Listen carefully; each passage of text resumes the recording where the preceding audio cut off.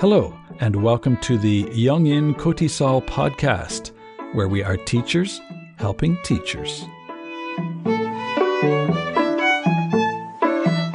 My guest today is Stewart Gray. Stewart Gray teaches English at Hankuk University of Foreign Studies and is an experienced teacher trainer and speaking test examiner. He is also currently undertaking a PhD through the University of Leeds. He has served for several years as Young in Cotisol chapter president and also Cotisol Reflective Practice Special Interest Group co-facilitator. That's a mouthful. Stewart has conducted several research projects focused on the Korean EFL classroom and on teacher identities, and is particularly interested in language and identity, creativity in EFL classes, critical pedagogies, and reflective practice. Welcome, Stewart, to the Young in Gyeonggi Cotisol podcast. Thank you for having me. That was one of my longer bios you've chosen. Was it? I think so, yeah. How current is it? I'm just wondering, because I said currently undertaking a PhD. Is that still true? It is. My life doesn't really change over time, so the bios tend to remain true. I'm hoping to finish it this year, but yeah, it is still true. You must be feeling pretty good about coming to the end of that. Ask me again when I'm done.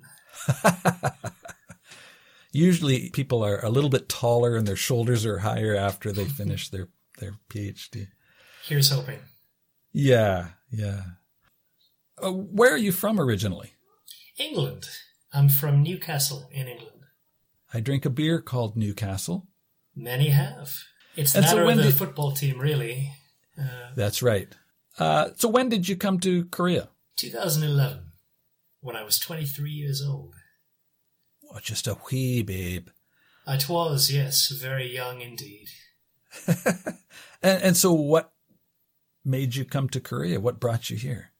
Oh, well, I was a student of Japanese and I really wanted to go to Japan and just situate myself in Japan to learn Japanese. But, and I think this is true for a lot of people, it was just easier to come to Korea. And in my case, I was thinking, well, Korea is kind of next to Japan, so that's not bad. It's a good start. But when I actually came here, like a lot of people, I found that I liked it, and here I am. And it's been, 10 years. Wow. Did you ever imagine when you first came here that you would still be in Korea 10 years? I think I was nursing the idea that I would go to Japan until about 3 years ago, actually. Like, just somewhere in the back of my mind, I always thought I would still do that. So for 7 years, you kept thinking, this year I'm going to be going to Japan. Oh, well, I wouldn't want to represent myself as quite that, I don't know. No, of course I'm here because I like it and I've connected with it, the country that is. I've learned the language, met a lot of friends through Cotisol. But, dreams die hard, I suppose. And there was a part of me that didn't want to let go of that. But yeah, at this point, strangely enough, I think I've let go of that completely. You've put down some roots here. Yeah, I suppose so. Well, that's good. And what got you started with Young in Cotisol? Oh, well, about 5 years ago, I attended an event. I just finished a master's, and a friend of mine said, why don't we attend this event? Apparently there's an event. And I said no, because I hate events and unfamiliarity in general.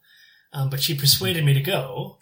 And it was the 2015 Reflective Practice Day event. And and I immediately fell in love with the whole institution, the people, the events, the sense of being involved and of ongoing development. And so, I've been hanging around ever since, and they haven't got rid of me yet. Well, that's a strong statement, a strong positive statement for Cotisol. Oh, yeah. I would recommend absolutely everyone to get involved. At the very least, they might discover that, maybe formal events and such are not for them, but I've got a lot out of it. I was going to ask you later, but maybe I'll ask you now.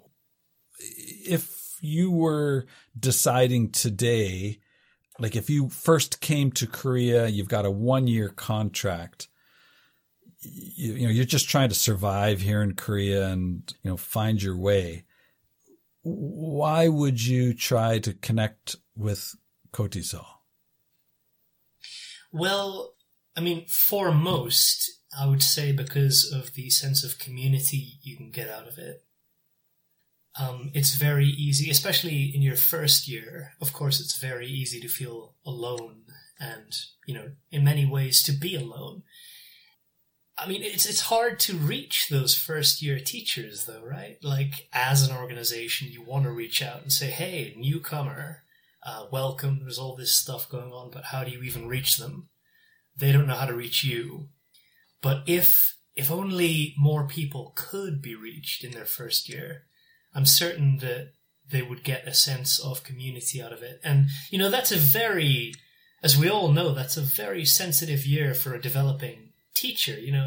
Maybe you're like me, you were 23, you did a CELTA or whatever, and other than that, you have no sense of yourself as a teacher. And so I have developed a lot in my sense of myself through Kotisol. If I could have done it in my first year, I would have absolutely. So it's a bit of a conundrum then, where it seems like it would be the best thing for somebody who's just come here feeling a little isolated and looking for a little community, perhaps just a helping hand, a little language even. But I see that you were Young and Kotisol president for a few years. I'm sure that's sort of a question you must have wrestled with. I did, and my efforts, I don't know how successful they were at all, but I did try. When I myself was an elementary school teacher a few years ago, I used to get my materials from wegu.org or .net, I can't remember. And so when I was hosting conferences for Yongin, I went on there and I posted like, hey, there's a conference, y'all can drop by. I have no idea in retrospect if anyone picked up on that, but I guess that was my sense of where they were, where they could be reached. It'd be interesting to see how many people actually came as a result of that. It was a while ago now. I like to think that someone did, but I can't say. Even one. Even one, indeed. Sure. Are you going to be presenting at this year's international conference, which is being held online February 19th to 28th? That's a very precise question.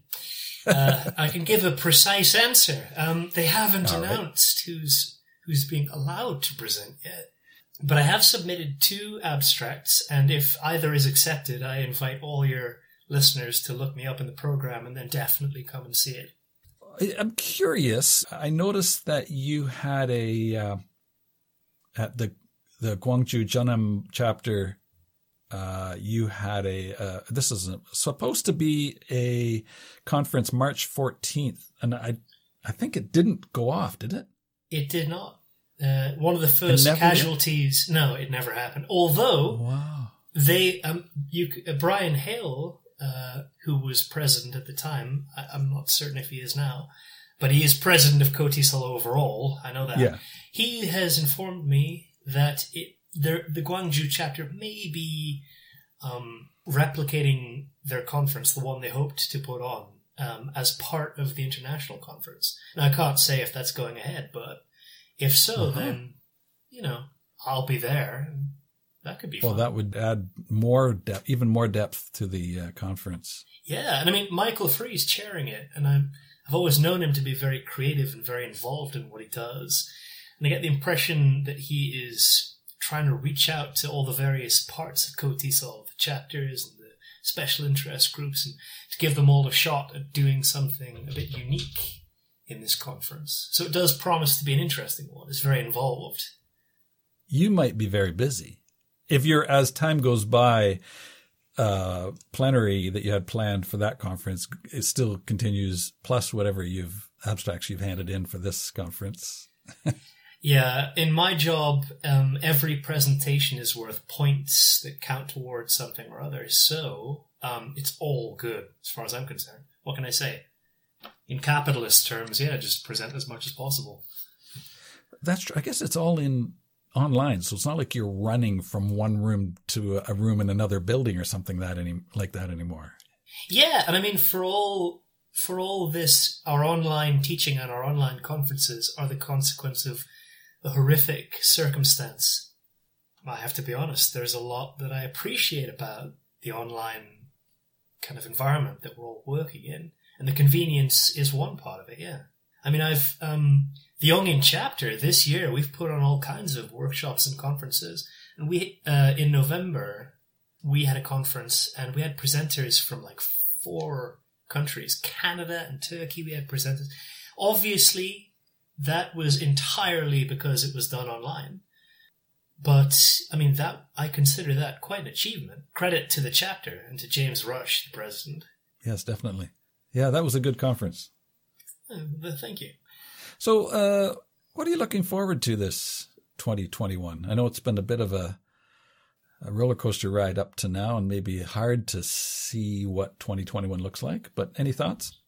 This year, what am I looking forward to? I'm looking forward to, and fingers crossed, to an end to this pandemic and, quite frankly, to a return to offline conferences, which, for all their inconvenience and all their flaws, I have always enjoyed. And that is something that I have felt I've been missing.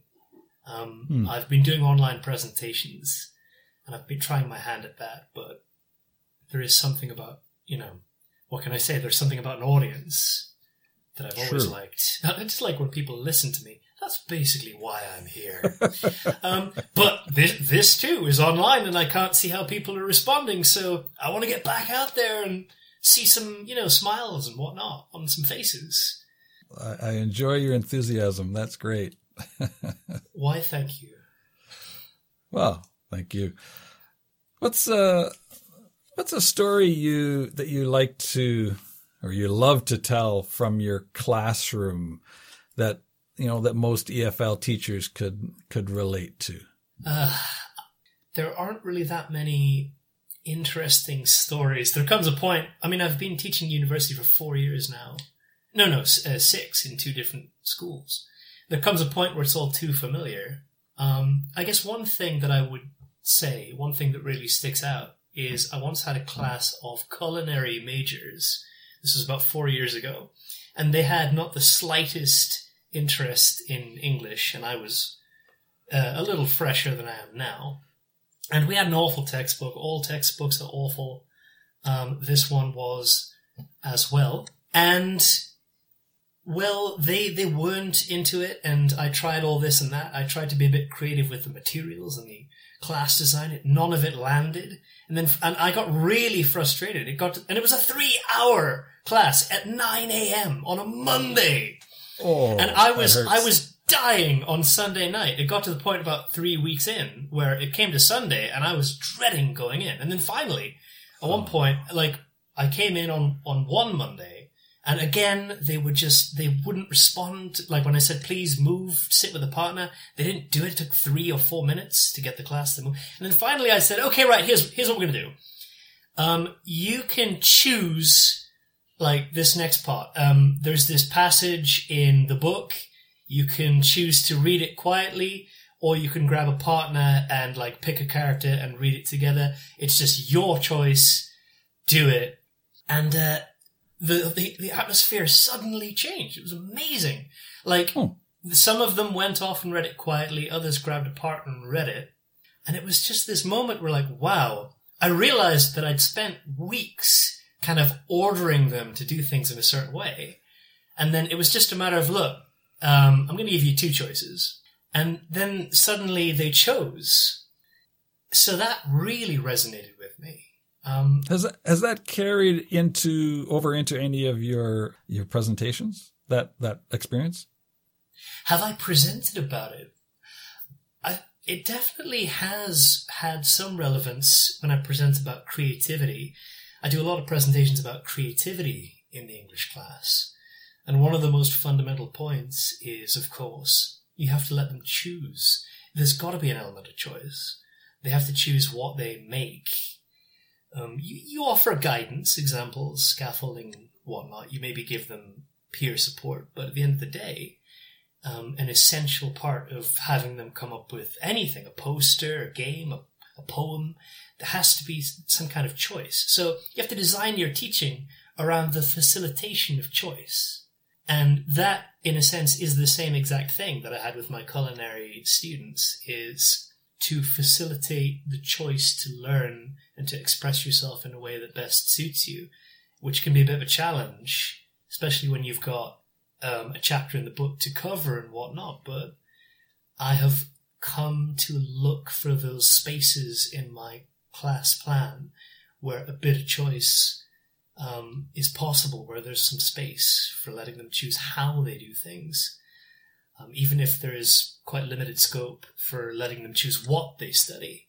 There might still be some room to maneuver with how. And I haven't really had a class like that since, but I always remember just how stressed they made me. And the moment that kind of turned it around was just offering a little bit of freedom to them to cover precisely the same materials, but in a way that they chose, even from among limited options. But it worked wonders. They taught you well. I suppose they did. Someone should. Well, that's good. That's a good tidbit for our listeners, I think. You have spoken on a number of topics. Which presentation do you think would stand out in terms of value that it brought to the participants or the listeners at a COTISOLV conference? The value of a presentation that I gave. Is there a conference where you kind of went, yeah, that really went well? Like a class, sometimes a class just goes really well. The horrifying truth is that I've given 50 presentations, and I'm not sure that any of them had any substantial impact on any audience member. And that's not to say that they definitely did not, but I get very little feedback. And if being a teacher has taught me anything, it's that just because students enjoy a class in itself is no sign that they've learned anything or that they're going to retain it. Sure. We can hope, and we all know that it's good to make them happy, and we imagine that if they're happy that they're going to remember, but who knows? Like, what is retained and what is not? I get so little feedback. All I can say is that occasionally someone shoots me an email or pulls me up at some point in some place and says, hey, I remember you did this. And that's all I've got. And second, I'm very happy. At least it was memorable enough. And was it just a passing memory or did it have an influence? I don't know. But you know what?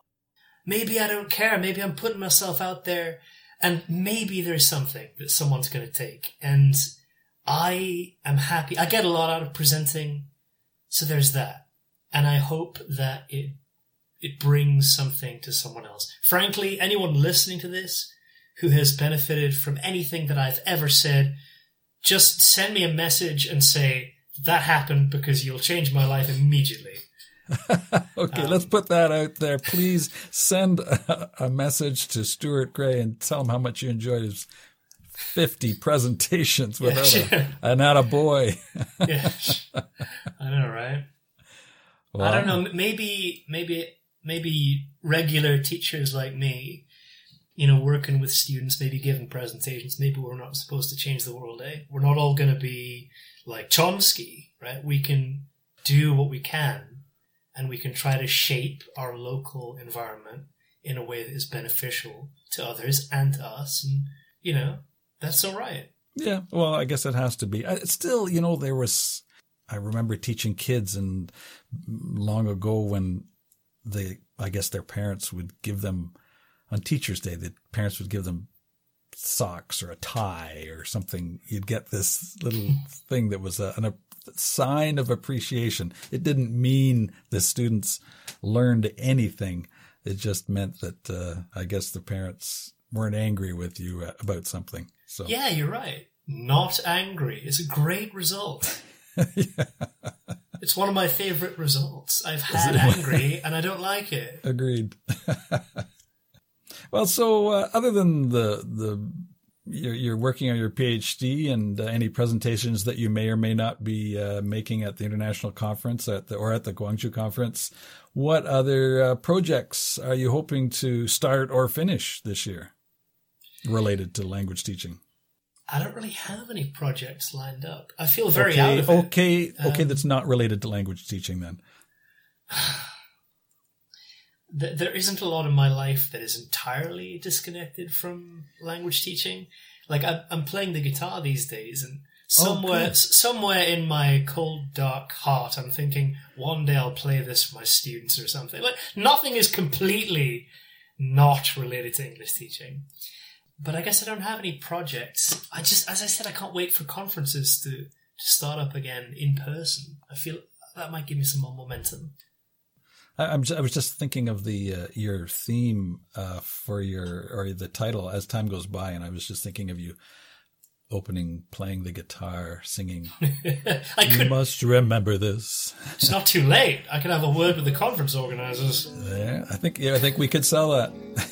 I mean, I won't, and we shouldn't, but yeah.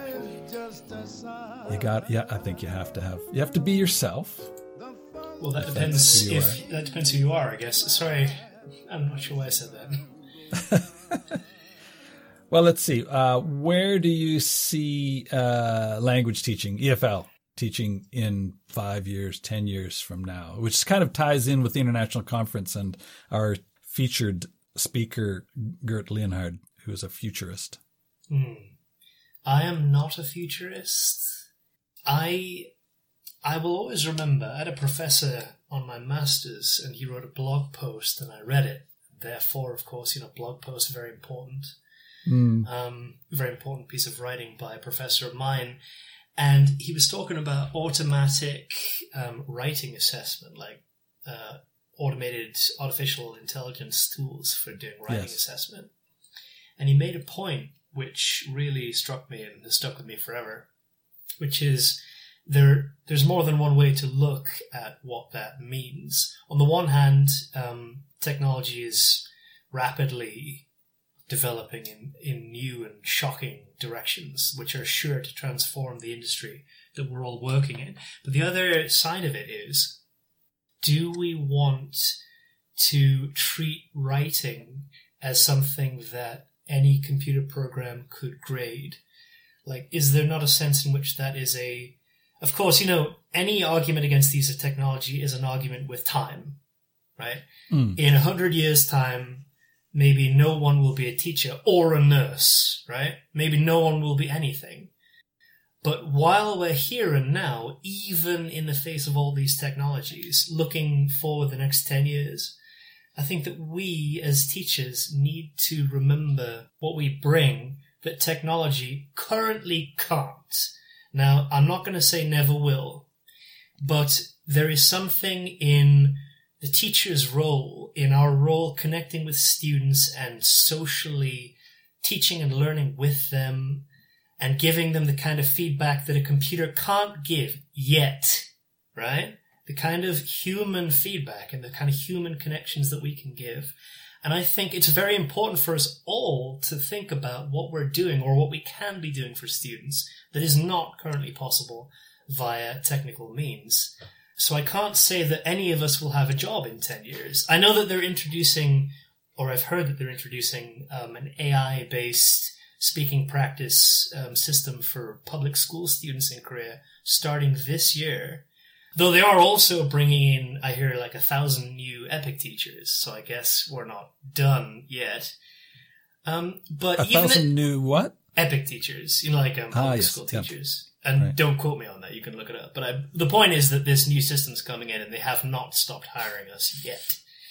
But just whatever the field looks like in 10 years, for us to all just remember that we currently play a potentially very valuable role. And to the best of our ability, not to let our job, the job that we human teachers actually currently do, not to let that be reduced to the kind of job a computer can do, just to be going on with. And I think that until they invent a fully human AI, until then, at least, we've got a shot. making a real contribution regardless of what's available in technology. And I'm talking long. My final thought. I can't speak for anyone else. I feel like this whole experience of online teaching has given me a hard look at what cannot currently be achieved by online means. Or alternatively, what a classroom really does bring in terms of, what the teacher can achieve with a room full of actual people there, present, interacting with each other. And yes, the virus has robbed us of that. But at the same time, I don't know if anyone else really achieved something truly miraculous. I tried to do with Zoom what I was able to do in the classroom. The medium has fundamental limits. I tried my best, and I was reflective about it. I adapted my approach, and at the end of the day, after a year, it was nowhere near what I feel like I was managing in my classroom. And so I'm speaking only for myself. I think that with that in mind, we're still going to have a role in coming years. And if I take anything away from the pandemic, it is a renewed confidence that the teacher's role and the classroom environment has benefits which are difficult to replicate. So to return to your question, lots of new toys. Definitely lots of new toys in the next 10 years, but we're still teachers, and we still will be, I believe, but I'm not a futurist. The end. Oh, that was beautiful. Thank you. Yeah, that was. No, I'm not being facetious. I appreciate that. Actually very positive. Most people are facetious when they hear me talk, and I understand that. As you were talking there and you were kind of coming to the end, I thought, well, that's just a beautiful note to end on, actually. And we could end right there.